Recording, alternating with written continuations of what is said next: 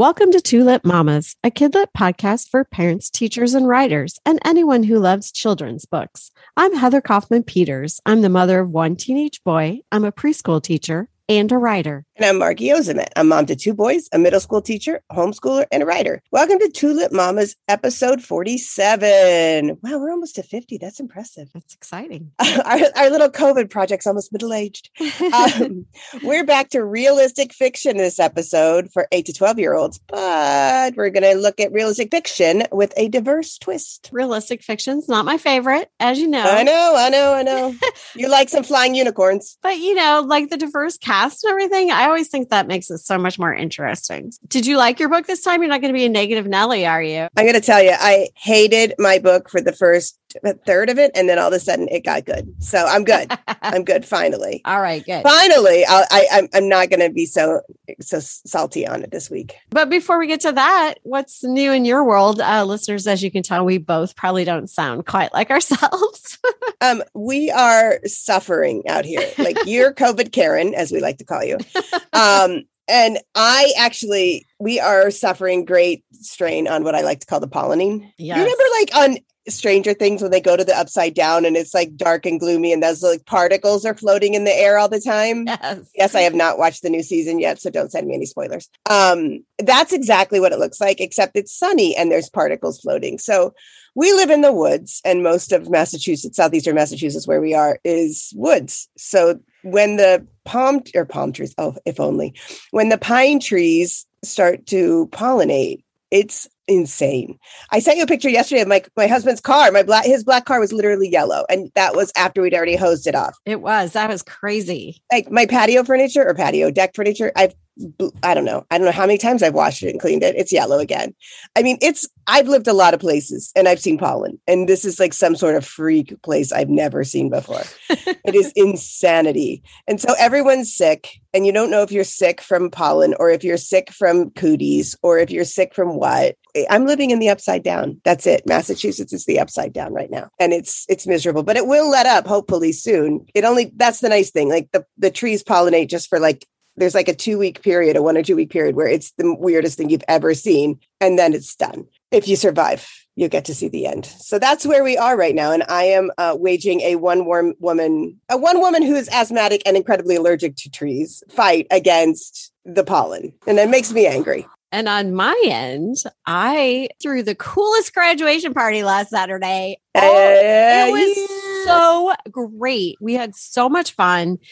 I can't even tell you, like normally graduation parties, people stop in for 10 minutes and leave. I mean, people were staying. Did you have dancing? I know we didn't have dancing, but we had music. I mean, they were treating it like freaking date night up in here. It was amazing. Nice. It was so much fun. We had so much fun. I saw people I haven't seen forever. And I did it with 3 other moms, and I threw this party, and people were just gushing about how wonderful it was. And we all had a blast, and we were all super excited, and we were all on a high on Sunday after it was over. And of course I woke up Monday morning with COVID. So that's about right.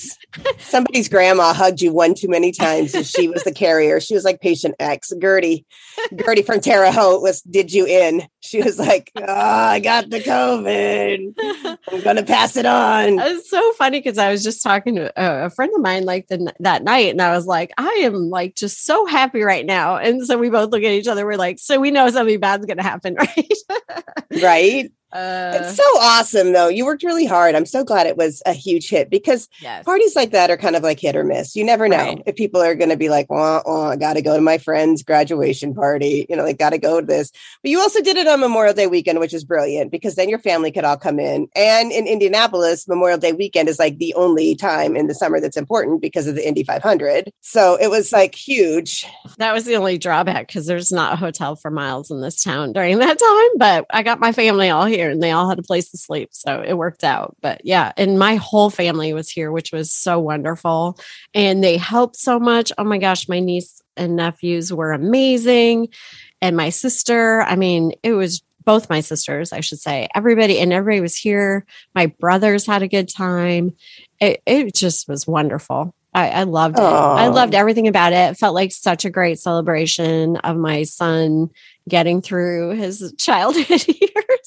I raised a human, Margie. I did. I know, that's really impressive. But do you feel like it's done? Like you're officially closing a chapter now? I kind of do. Is that Yeah. bad? Maybe I shouldn't. No, it's not. I just want to know. I want to look longingly as to what's going to happen. Should I survive the pollinating and get my children raised? What do I have to look forward to? My husband feels like we still have a lot of work left to do. We don't know how college is going to go. We don't know, but I feel like at this point, though, my son's now it's his turn. You say, you know what? You let him do it.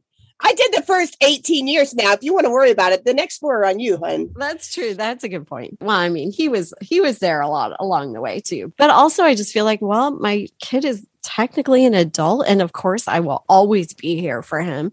But I don't feel like the weight of getting him through, like, I don't feel the weight of getting him through college. Like, if he doesn't get through college, you know what? Maybe that's on him. Yeah, maybe he'll figure something else out. I don't think it's that big of a deal. I'm sure he'll be fine. His dad didn't go to college and he's a very successful business owner. So I'm not worried about that, like high school. Like I just thought, oh, if I can't get him through high school, what are his options going to be? And homeschooling him was an added stress for me because I just felt like this huge weight of, getting him to the next level and making sure he had options. That's what I kept saying to him. I'm like, I know you're upset with me that I'm pushing you so hard, but I just want you to have options when you get to be 18, So that was my goal. And I feel like I achieved that. Project achieved. Yes. Yeah. Yeah. Well, congratulations. That's good for all of you guys. It's such a big moment. Yeah. I can't even imagine that. Like I went to pick my son up the other day and it was right at the end of graduation. He's going into 9th grade. He's just finishing 8th grade this year.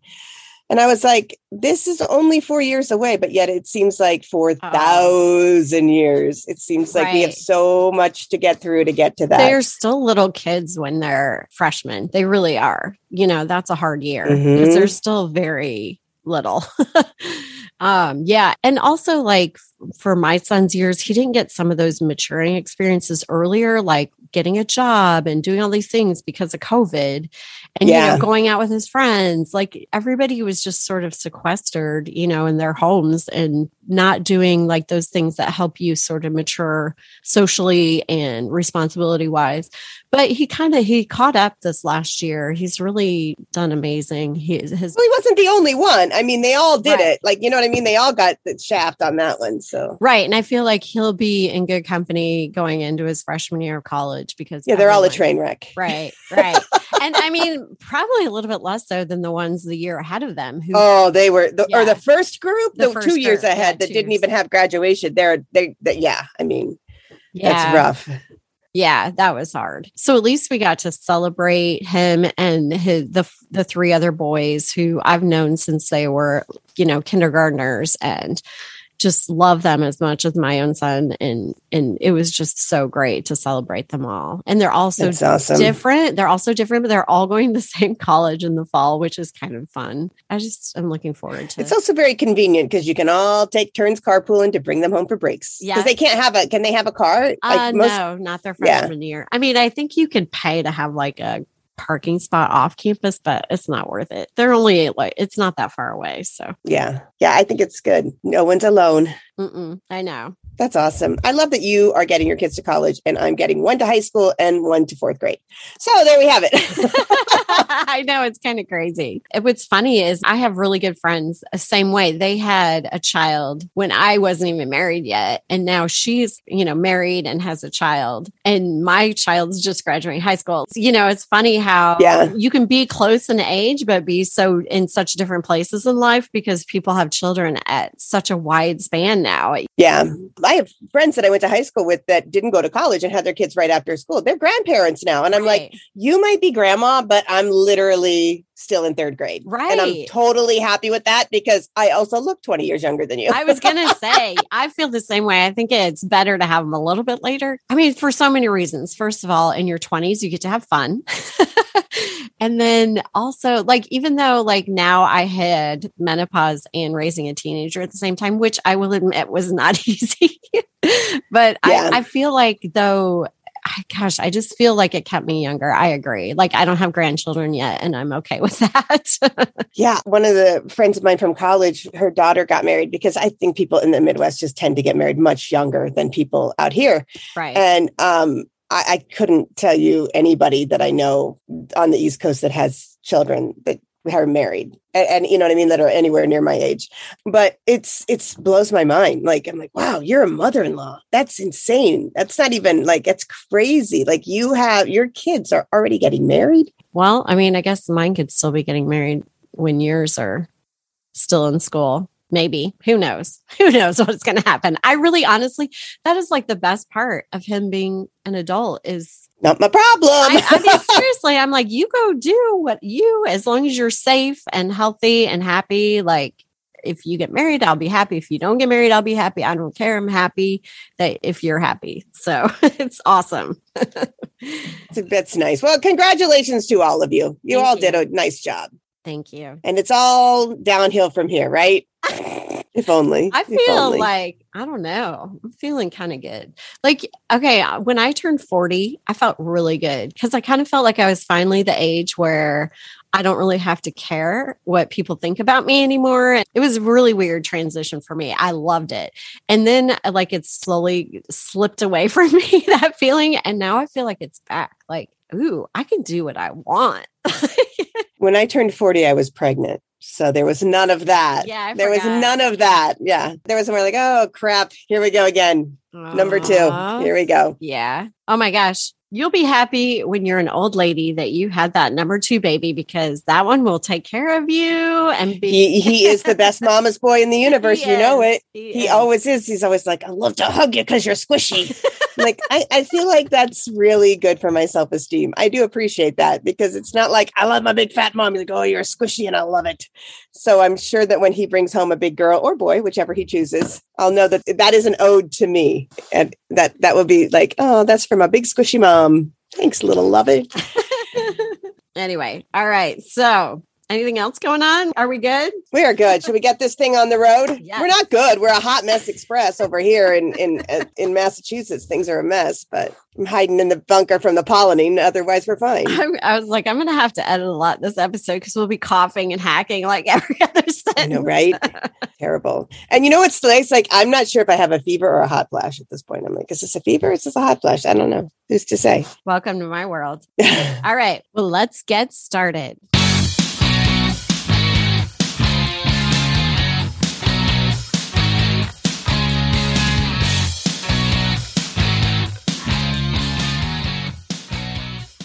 Welcome back. This week, we each chose a middle grade realistic fiction written by a non-white author and featuring diverse characters, which is not hard to find, thank goodness, nowadays.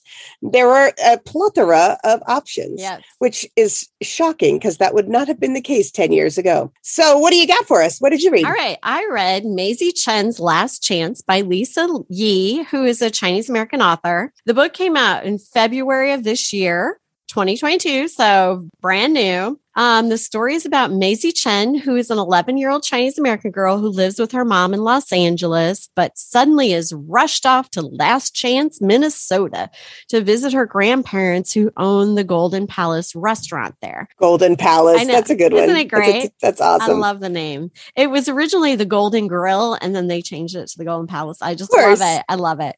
So we find out that Maisie's grandpa, or Opa, as she calls him, is very sick. By the way, Opa is German, not Chinese. So that just gives you a little hint about their family history a little bit. It's a lot of those Norwegian, isn't it? There's more than just... that's true. It's probably more, Germanic languages, right? Yeah, like Dutch and everything too. Yeah. Maisie and her mom have come to help out at the restaurant and with her Opa's care. And I love this book, especially because even though it's realistic fiction set in modern times, it secretly has the heart of a historical fiction story. Oh, there we go. Oh I knew you'd get there. It's a story within a story. What? And the story is amazing. As Maisie is caring for her Opa, he slowly shares the family history of how they came to own the Golden Palace. This story is about her great-great-great-grandfather, Lucky, who came to the U.S. from China in the late 1800s. Margie, I feel proud. Like, aren't you proud of me? I found a way to love realistic fiction. Only because you morphed it into what you like anyway. Yeah, you just make a historical fiction disguised as realistic fiction. I'm there. I'm all in. All right. So anyway, I have to admit, actually, the realistic part of the story was pretty amazing too, especially when they kind of all tied together at the end. It was so cool. The book is only 288 pages. Maisie Chen's Last Chance. Yeah, it's a really quick read, but it is packed with so much information and family and story. And oh my gosh, every character is so unique and interesting. From like strained and difficult family relationships and friendships to food descriptions that made me like so crazy hungry. And I've been sick and nothing sounds good, but the food in this story, I was like, dang it. And then there's like Chinese American history, including like railroad workers, San Francisco, Angel Island, which don't know that much about Angel Island, but that's where people came in on the West Coast. New immigrants came into the country. Oh. So I have read a lot about like Chicago, people coming in through Chicago too. So that was really interesting to learn more about Angel Island.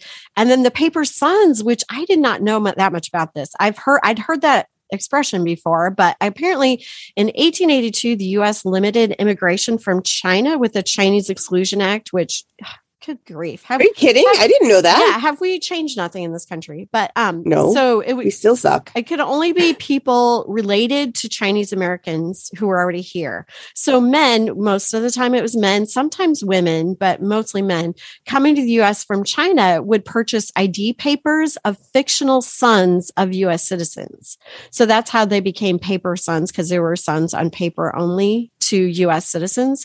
And I thought that was so interesting. So they had like this whole network set up of helping Chinese people come into the country during that time. Wow. I didn't know that. Yeah. And it's kind of interesting too, because it was sort of a hidden history because people were so afraid of being deported at the time that they didn't talk about it.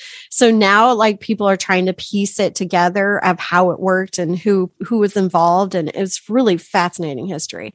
But anyway, by the end of Maisie Chen's Last Chance, I was bawling my eyes out. Really? Yes, because it was so good. And I felt so connected with Maisie and her opa because I was really close with my grandpa, who also shared our family's immigration histories and stories with me.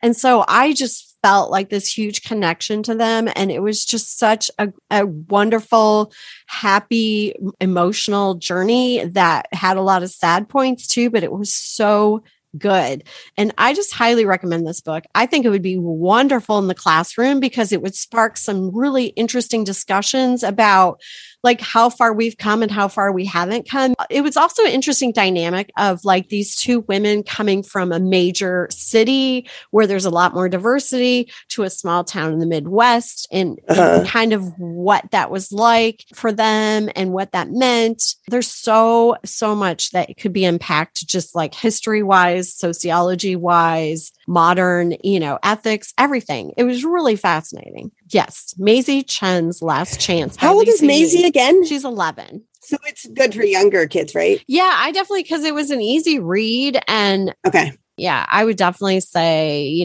third, fourth, fifth, sixth graders would love it. Because I've now moved into that realm of reading. And now I'm always looking for things that will like entertain me and my little nugget as well. Because we're into that lower, lower fourth grade level. Definitely think if you were teaching anything about like the construction of the railroads and the Great Expansion and all that, this would be a great book because it talks a lot about the workforce on the railroads was like 90% Chinese or something like that. So that's a really big part of American history that is would be fascinating. Interesting. I remember learning about that. That was something that was very fascinating to me.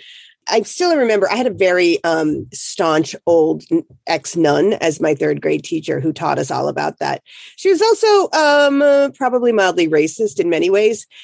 The way that she taught it and this sort of this is totally inappropriate, but this is what she called it. It was called Chinaman's Chance or something like that. And they would send Chinese immigrant laborers into the tunnels or whatever. And if they died, they died. And if they didn't, they just move on.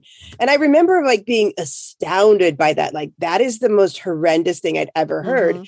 And it was just like a matter of fact when she taught it. And I was like, that stuck with me for, my God, it was in third grade, like 500 years ago. But I think it would be super important to teach this on top of that. This sounds like a great book to teach with that. I agree. Yeah. Interesting. Very interesting. Oh, that's cool. I might even get behind that. I don't like historical fiction. I think you would like this. And I really think that this is a fantastic way of getting historical fiction into stories because it's approachable for kids who think, oh, historical fiction's boring or whatever. And I 100%, you know how I feel about historical fiction, but in the United States, people do not study history enough. I mean, you go to anywhere in Europe, and again, they are surrounded by their history, so it's a little bit more in your face, but it's such an important part of their heritage. And I feel like in the United States, we just don't embrace our history quite as much. And maybe that's because we are progressive, forward thinking. Like it's just, well, and we all weren't here for most of it. Right. And it's just that's part of the problem. It's just kind of how it's always been, like, keep moving forward here. And which is good because, we keep getting a little bit better, hopefully. But, but it is hard not to repeat some of the same mistakes if you're not paying attention to how things used to be. And I gotta say, like, though, on that note, you're right. You're totally 100% right, because when we are, I live on the Rock, on Plymouth Rock, like where it all began. And we are literally surrounded by our history, and we do study it more than anybody else because you can go to Plymouth. We go to Plymouth Rock just to get ice cream, right. It's always there. Everything is always there. But you do study it in a deeper level than the rest of the country because it's part of our curriculum, because it's so accessible and everything. I believe that the Massachusetts schools and the New England schools tend to have a better, and when I was in Philadelphia, it was the same thing because you're right here. Right. So you study that so much more in depth, and it does stick. And the mistakes are admitted here that are maybe not admitted other places, because I'm thinking, especially like between what happened to the Wampanoag tribes when the Pilgrims landed. That is something that is still very much in active, in situations in active repair now here, and constant sort of make amends, sort of mea culpa on behalf of the first settlers here. Still in 2022, that's still happening because we see it all the time and we see the ramifications. When you're living someplace else, it's not as easy. So that's a really, really great point. You don't see unless you're surrounded by your history. It's a lot harder to kind of understand and see that, get that kind of mea culpa out of it. You don't have something to hook it onto because Plymouth Rock isn't down the street. Yeah. I understand that. It doesn't excuse it. Right. But it makes sense. Well, and this is what I'm saying. So to make things approachable for kids who think, that stuff is stuffy and boring or whatever, wrapping it inside of realistic fiction is brilliant. It's brilliant. I think it's a brilliant idea. And because you have a modern main character that kids can relate to. And Maisie Chen was funny and she was really interesting. She started writing her own fortune cookie fortunes, because she thought they were the ones that came with the cookies were kind of boring. So she started writing her own, and she would, her grandpa was also teaching her how to play poker and how to read people. And so she would sit in the restaurant and read all the customers and write fortunes specifically for them. It was so sweet. There was this one family who always came in for kids eat free night, and the younger kids were kind of wild and crazy and would throw food and get all wound up. And one time she wrote fortunes for them that said Santa is always watching you and stuff that. Oh my God, it was hysterical. I mean, just fun stuff like that. And also how people aren't exactly how they appear on the outside sometimes. And there were just so many lessons in this book. I can't even, one of the reviews I read in Goodreads said there was too much in this book. And I don't think so. How's that possible? It all came together, honestly. There was not one thread that was left hanging. Everything came together in the end. And Lisa Yee did pack a lot in this story, but I loved every minute of it. And I loved how she tied it all together in the end. So it was so good. So good. And, there's something about, I don't know, speaking from historical fiction perspective, when you do all this research into history, you do want to include it all. Yes. You want to say, look what I got. Look what I learned. It's so hard not to include it all. But I think she did it very artistically, and it was entertaining, and it wasn't a data dump, where sometimes that can happen.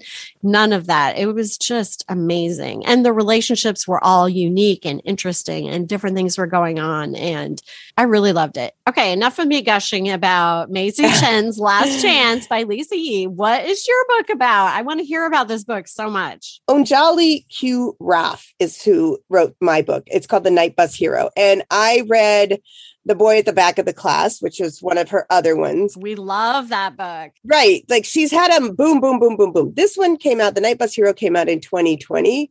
The Boy in the Back of the Class came out, I think it was the first one of her big, like she's got other books, but her big ones.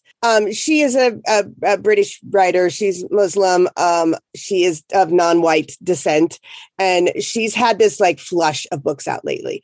And The Boy at the Back of the Class was about a Syrian refugee. She's got another one called The Star Outside My Window. And that came out in between, I think that one. So The Boy at the Back of the Class came 2018. I think 2019 was The Star Outside of My Window. And that's about a girl kind of living in a domestic violence situation. Her mother's in a domestic violence situation and sort of the ramifications on her. And then The Line Above My Doors came out at the end of 2021. And then this one kind of came out sandwiched in the middle, The Night Bus Hero. So she's got a lot going on. And I feel like they're all for younger readers. The subjects are heavy, very heavy, like domestic violence, Syrian refugee. This one deals with homelessness. They all kind of have like these really heavy ideas, but they're very brought down to a level that's very understandable and appreciable for younger kids. Mm-hmm. So I would say that her books usually tend to skew on the lower middle grade side, which is nice because it's nice to have some heavy topics for younger kids as well. Her characters are also very diverse and realistic, and she's also sort of vague, which I love.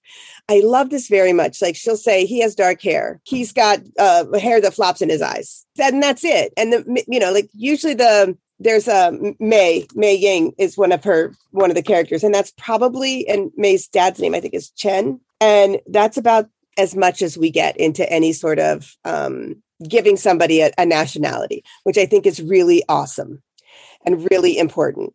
And instead, she sort of lets the world around them be what's important and not what they are. You can figure that out on your own. So that's one of the things that was so impressive about this one. This whole story is told from Hector, who is a horrible child. And I hated him. I hated him for so long that I could not even enjoy the book at the beginning.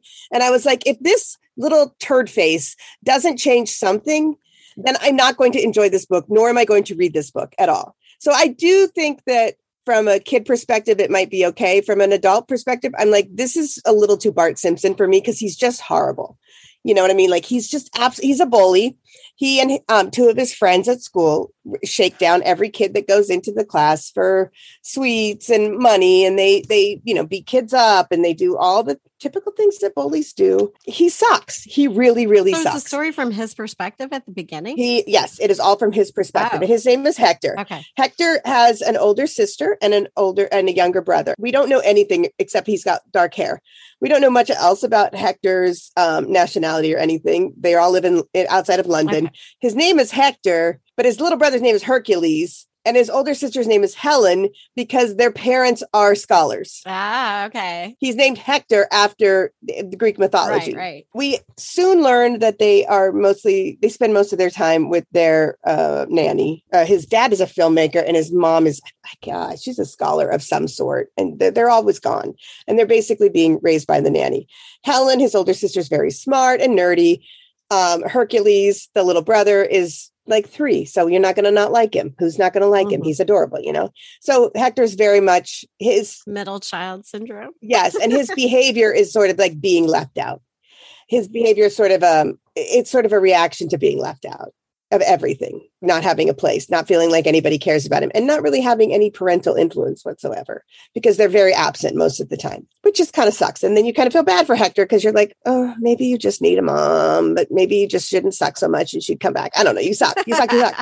So one day he and his 2 friends that are also with him most of the time in their bullying antics, they decide to get revenge on this homeless guy who they, made them angry for something mundane, made them angry in the park. And he pulls a prank on the homeless man, but it quickly goes south and becomes, instead of just sort of a mild inconvenience, it becomes like a very tragic event. And it's really throws things into a different level. And people immediately, everyone that sees him, the entire homeless community, they despise him and hate him because of what he's done. Hector. It's like taking his bullying way too far. And then one night he's out and there's a rash of burglaries happening on major, like Piccadilly Circus, like what do you call them? Like major venues, major sightseeing spots in London. And they are blaming the homeless people. And Hector is in Piccadilly Circus at 10 o'clock one night riding a skateboard because no one's home to care if he's home or not. And he sees one of the crimes take place, and he sees in Piccadilly Circus, and he's sure that the person who did it was the homeless guy that he did the horrible thing to. Oh. So then he tells the police, and the police go on a search and they start arresting all the homeless people. And there's a girl in his class. Her dad runs a homeless shelter or a soup kitchen, excuse me. And she decides that, that she's going to tell that Mei Li is her name. And she's basically going to narc him off. But he's like, wait, I might have been wrong. Let's see if, why don't you help me? And Hector ends up working with Mei Li and the homeless people to actually catch the real criminals. Mm. And it's because there's one part where Hector has to go on the bus. He does make amends with one of the homeless people, and he and the homeless guy are on the bus, and they decide that they will make Hector look like Mei Li's 87-year-old Chinese grandfather. So they wrap him all up and they give him his bus pass and they make him look like a small homeless Chinese grandfather. And that's how they sneak him on the bus. It was really pretty funny.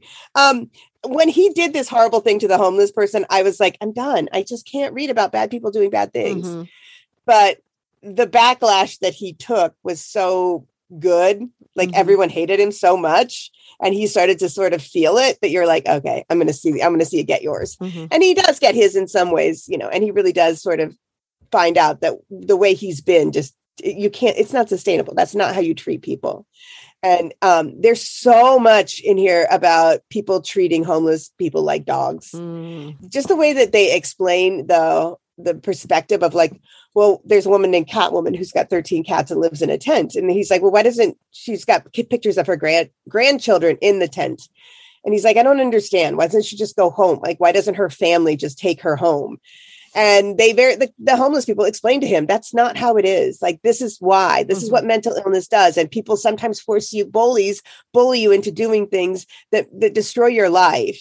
And this is what happens. And it's really, really well done. It really shows a different perspective in a very age appropriate way. And like, as an adult reading, that somewhere along the line, Catwoman got knocked into drugs and then she got into an abusive situation. And you can see all that from an adult perspective, but you would never get that as a kid. You just know that something went wrong and that's how she's there. Mm-hmm. And the people that started her on that path were bullies, just like Hector. So I think it was really great. It had a very satisfying ending. It was a good, quick read. One of the things that's really important is about Anjali Roth. Her books always have a lot of information in the back. More information. If you want to help, here's a way to connect. And this is no different. Adds information on the Coalition for the Homeless in both England and in the US. Wow. She was a person facing homelessness for a long time. As a child, she was homeless. So this is based on some of her own experiences as well. One of the things is there's homeless code. I didn't know anything about this. So that's why they decide that it's homeless people doing the crimes, because at every crime scene, there's a code spray painted in yellow paint. And this code will say like bad water, don't go here, they're friendly, you can get a meal here. And there's different codes for all these things. But as the homeless people quickly point out, no one would ever paint that in bright yellow and no one would ever show these codes to anybody.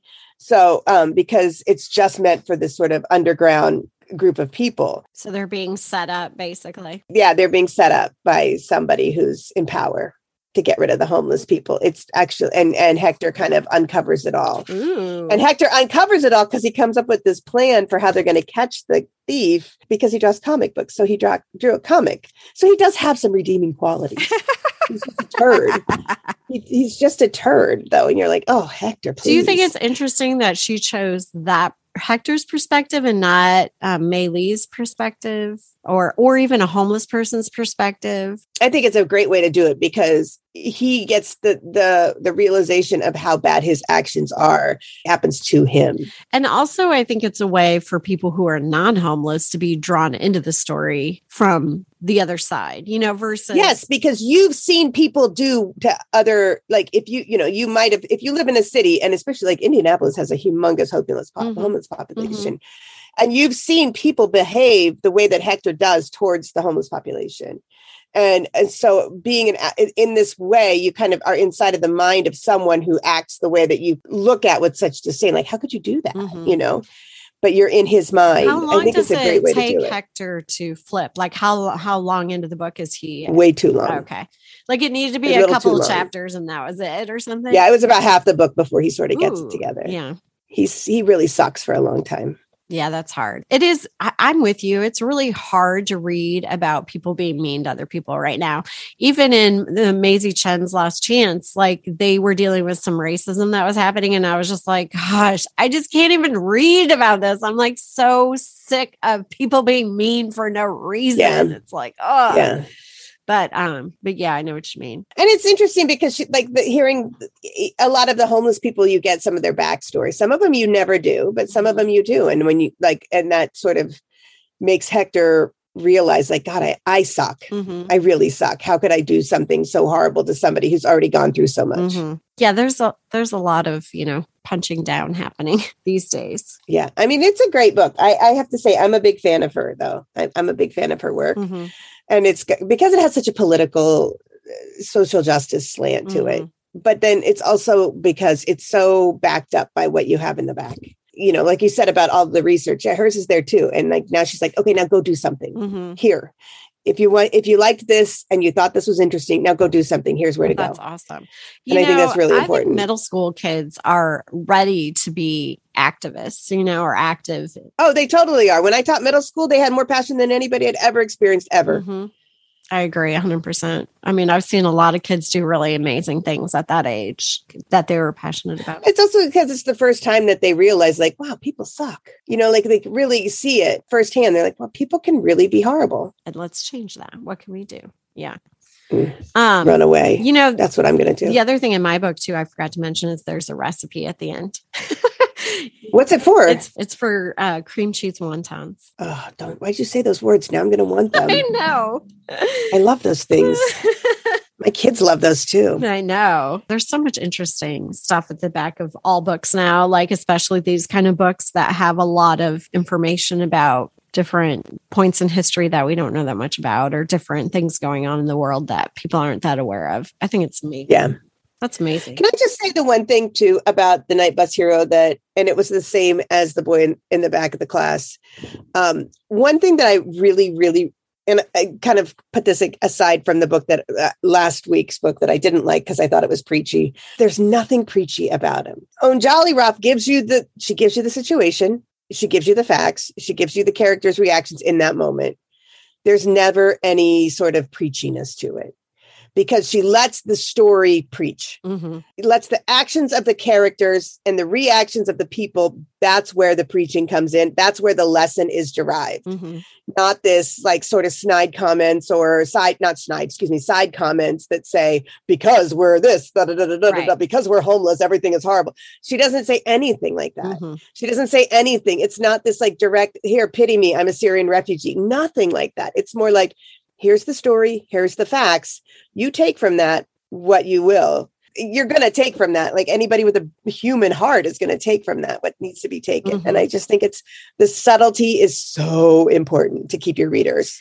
I agree 100% with that. I mean, a good story imparts a lesson, whether, you're aware of it or not. Like in picture books, I always have parents who are like, we're having problems with this. Is there a book about it, a picture book about it? It always just like breaks my heart a little bit because it's like, why don't you just get good picture books? Because they will impart a lesson. It's not, you don't have to have a specific lesson, Yeah. Like, I don't know. That's just my take on it. And I understand as a parent, you're looking for resources to help you all you can. And I totally get that 100%.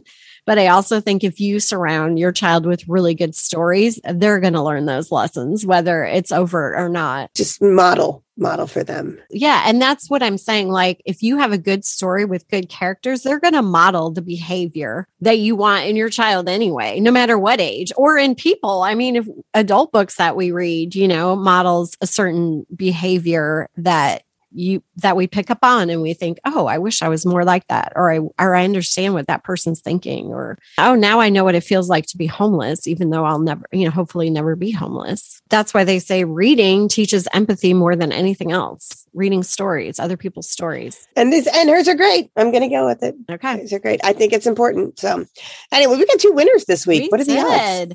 All right. So that wraps up our book chat. We read Maisie Chen's Last Chance by Lisa Yee, and Margie read The Night Bus Hero by Onjali Raff. And we're going to take a quick break, and we'll be back with this week's Pick 6.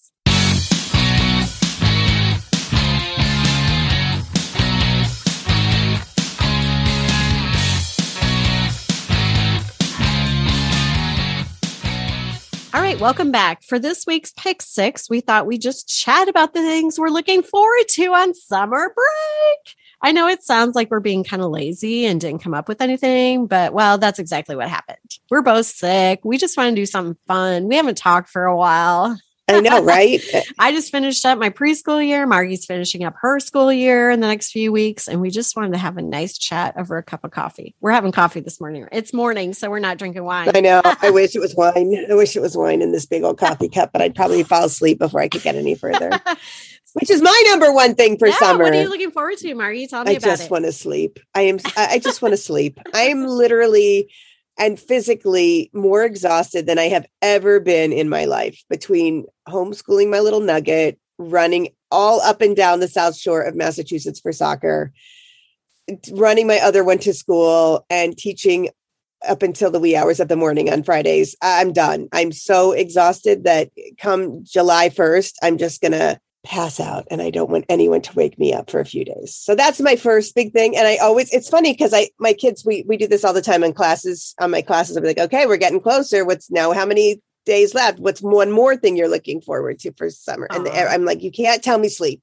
We're all tired. You can't tell me sleep, but I am old. And I am saying that that's what I need. I just need like rest. Like my brain needs to chill, Yes, I understand that. That's my most important thing. What's something you're looking forward to? I'm looking forward to finally getting some writing done, because that space in my brain that's been taken up by worrying about getting my kid through high school is now complete. It's got a vacancy sign. I have free space in my brain to start getting creative again. It's really hard to be creative when you're stressed out, I have to say. For me personally. You're telling me. Yeah. And so I just feel like I'm ready to be creative again. Even just like when I'm sitting, I was sick all week. So even then, I started thinking about the projects I've been working on, and I just started taking notes again, and I could feel that flow coming back, and it was amazing. So I cannot wait to get some writing done. That sounds amazing. I that would be like high on my list of things to do.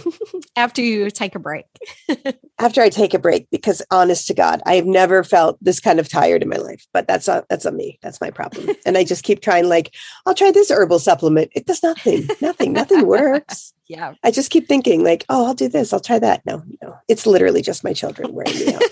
What's your second? My other thing that I'm looking forward to is, okay, so I have a strawberry patch in my backyard, and this is my second year. So this is the year that it should start producing, and something's eating my strawberries. Oh no. So I'm not sure if it's this cute little bunny or this cute little 8-year-old that I have. But I'm going to be doing some investigative journalism to get to the bottom of this, because I had my first, and this is what's the worst. You can see, it's like when you have a green tomato and you're like, it's coming, yes. It's going to come. And I have these giant green strawberries. They look beautiful. And the next thing you know, when I go back to check on them, there's a giant bite gone, or they're missing completely. I believe that the giant bite gone could be the bunny. I believe the missing completely could be the 8-year-old. It could be both. They're in cahoots. I would not be surprised. They do talk to each other. So I am going to do a little Angela Lansbury on this one and find out who it is. But actually, I'm really psyched because we made a total overhaul of our back deck and everything. We got one of those outdoor sofas and everything, and like a sectional. And we spent all Memorial Day weekend putting it together, the Turk and I. I would like the record to also state that I, the dyslexic writer who is not an engineer, did not put any pieces on backwards.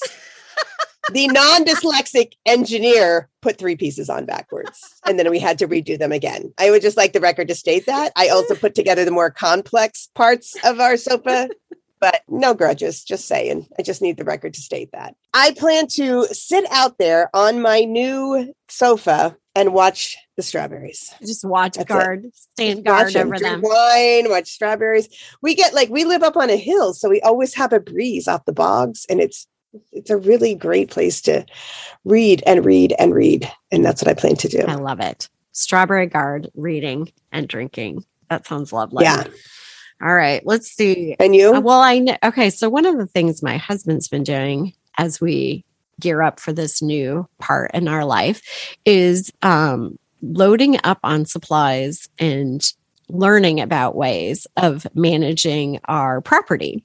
And so, oh my God, tell me he's not going to become a prepper. I don't think he'll be a prepper, but well, maybe. I don't know. He's got it in him. Both might. I see a little doomsday prepper in him. We both might become hermits on this property. I'm not sure, but I'm kind of looking forward to it. I can already envision my little writing cottage that will be there.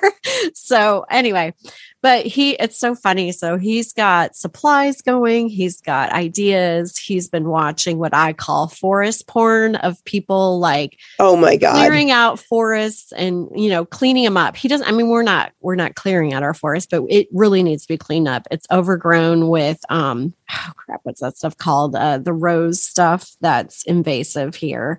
And, flora rose, I think it's called.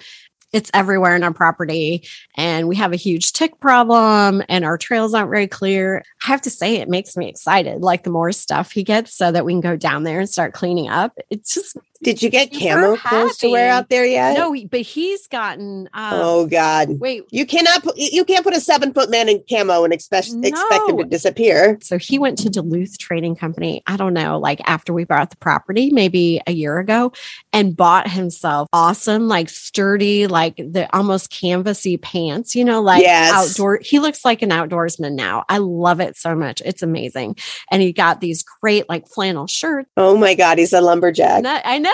They're fantastic. It's so great. And he's got this great like canvas jacket and everything. So he's prepared. So now what I would like. You need to get some now. I want to go to Duluth and deck myself out. So I'm ready to go this summer. So I can't wait. And while you're there, I'll be on the beach. P.S. Go on. Oh, yes, I know. You're a beach girl. I'm the forest girl, right? Because I live in the damn forest every day. You like the wide open beach. And it's terrible with all the pollen. I'm so tired of the forest. I'm so tired. Fortunately, I don't think pollen affects me quite that bad. So hopefully I'll be okay there.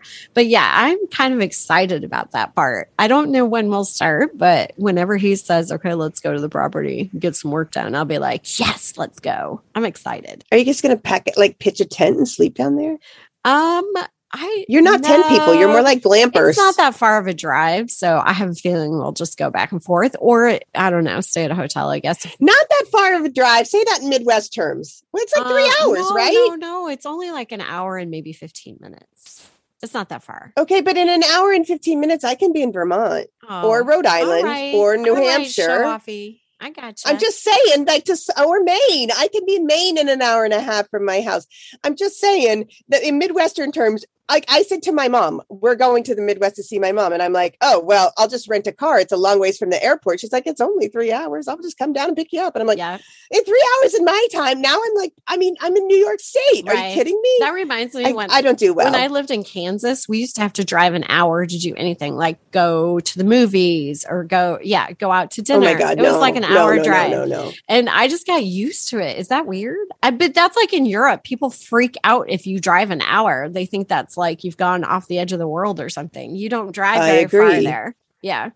I agree. Take the train or something. It's like, you're going on vacation if you go to the other side of England or something. And I'm like, we drive like that just to I don't know. I go visit my family. When I first moved to Indiana, I used to drive back to Illinois once a month, and that's a 4-hour drive. And there just to get there. No. Yeah. And I used to do it like for the weekend or something. I never even thought twice about it. Well, and also when I lived in California, it took you 2 hours to drive like 5 miles. So you kind of get used to like, you're not going far, but you're spending the same amount of time. So speaking of that, they were doing a thing the other day because, we have large global warming issues that are affecting the ocean, and we have these horrible storms and hurricanes and whatnot. So they did a thing on the news the other day that it said, like, if you evacuate these 3 areas, okay, so Scituate is not far from us. It's one of our, rivals in soccer.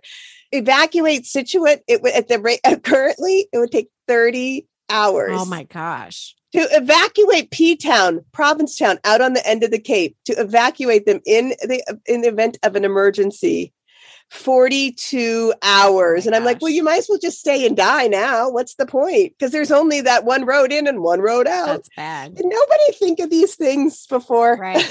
Just saying. The 40 some hours to evacuate it. You know how long it takes me to drive there? And that's the farthest outermost point. Like, I'm going all the way out the Cape, around the Cape, and to the furthest point in. It takes me like an hour and a half to drive there from my house in Plymouth. Like, it's nothing. It's literally nothing compared. It's a very long ways. I could take the ferry and be there in 15 minutes, but by water. But you know what I mean? Like 40 some hours, you're dead. Everyone's dead. Just call it over. It's dead. Anyway. Well, that was like watching the footage of when they were evacuating parts of Florida. I mean, you just end up sitting on the highway, which I think would be a scarier place to be if there was like a massive flooding and you're stuck sitting in your car on the highway. Well, and they do turn them all, like ours, at least when we're evacuating, they turn them all the other way if you have to evacuate. So all 4 lanes, but that's still only 4 lanes. That's why we sit in traffic so much. There's no room to put any more lanes. And you can't, if it's a hurricane, you can't evacuate people by air or boat either. You're done. And that's the problem, because in New England, everything's dependent on boat. Everything is dependent on boat. You can't get anybody off Nantucket and Martha's Vineyard. Yeah. Everything happens by boat. But anyway, there are perils out here. The perils we have. Let me tell you what. All right. What was your last thing then? Well, my last thing, so I never watch movies and I never watch television very much, just because I just simply don't have time.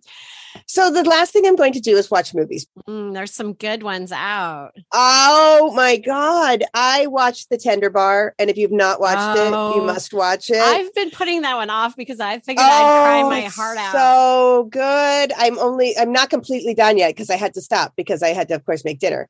But I don't know who Ben Affleck thinks he is, but he looks like everybody's uncle from the 1970s. And like when he was in Argo, I was like, oh my God, why are you so handsome? You're like the handsome uncle from the 70s. In this movie, he is again, he wears everything that your uncles from the 70s wore. He's like that long and lean smoking 70s uncle. He's everybody's uncle from the 70s. And how metal buttons on. Yes. And the little, like just a little bit of chest hair and, like the zip up sweater thing. Sideburns. And the sunglasses. He's everybody's uncle from the 70s. So one, I might stalk him. He's in the hood. He's from the area. I might look for him. I've never been a Ben Affleck friend, but I'm like, I really have a thing for 1970s and 80s Ben Affleck. He looks really good that way.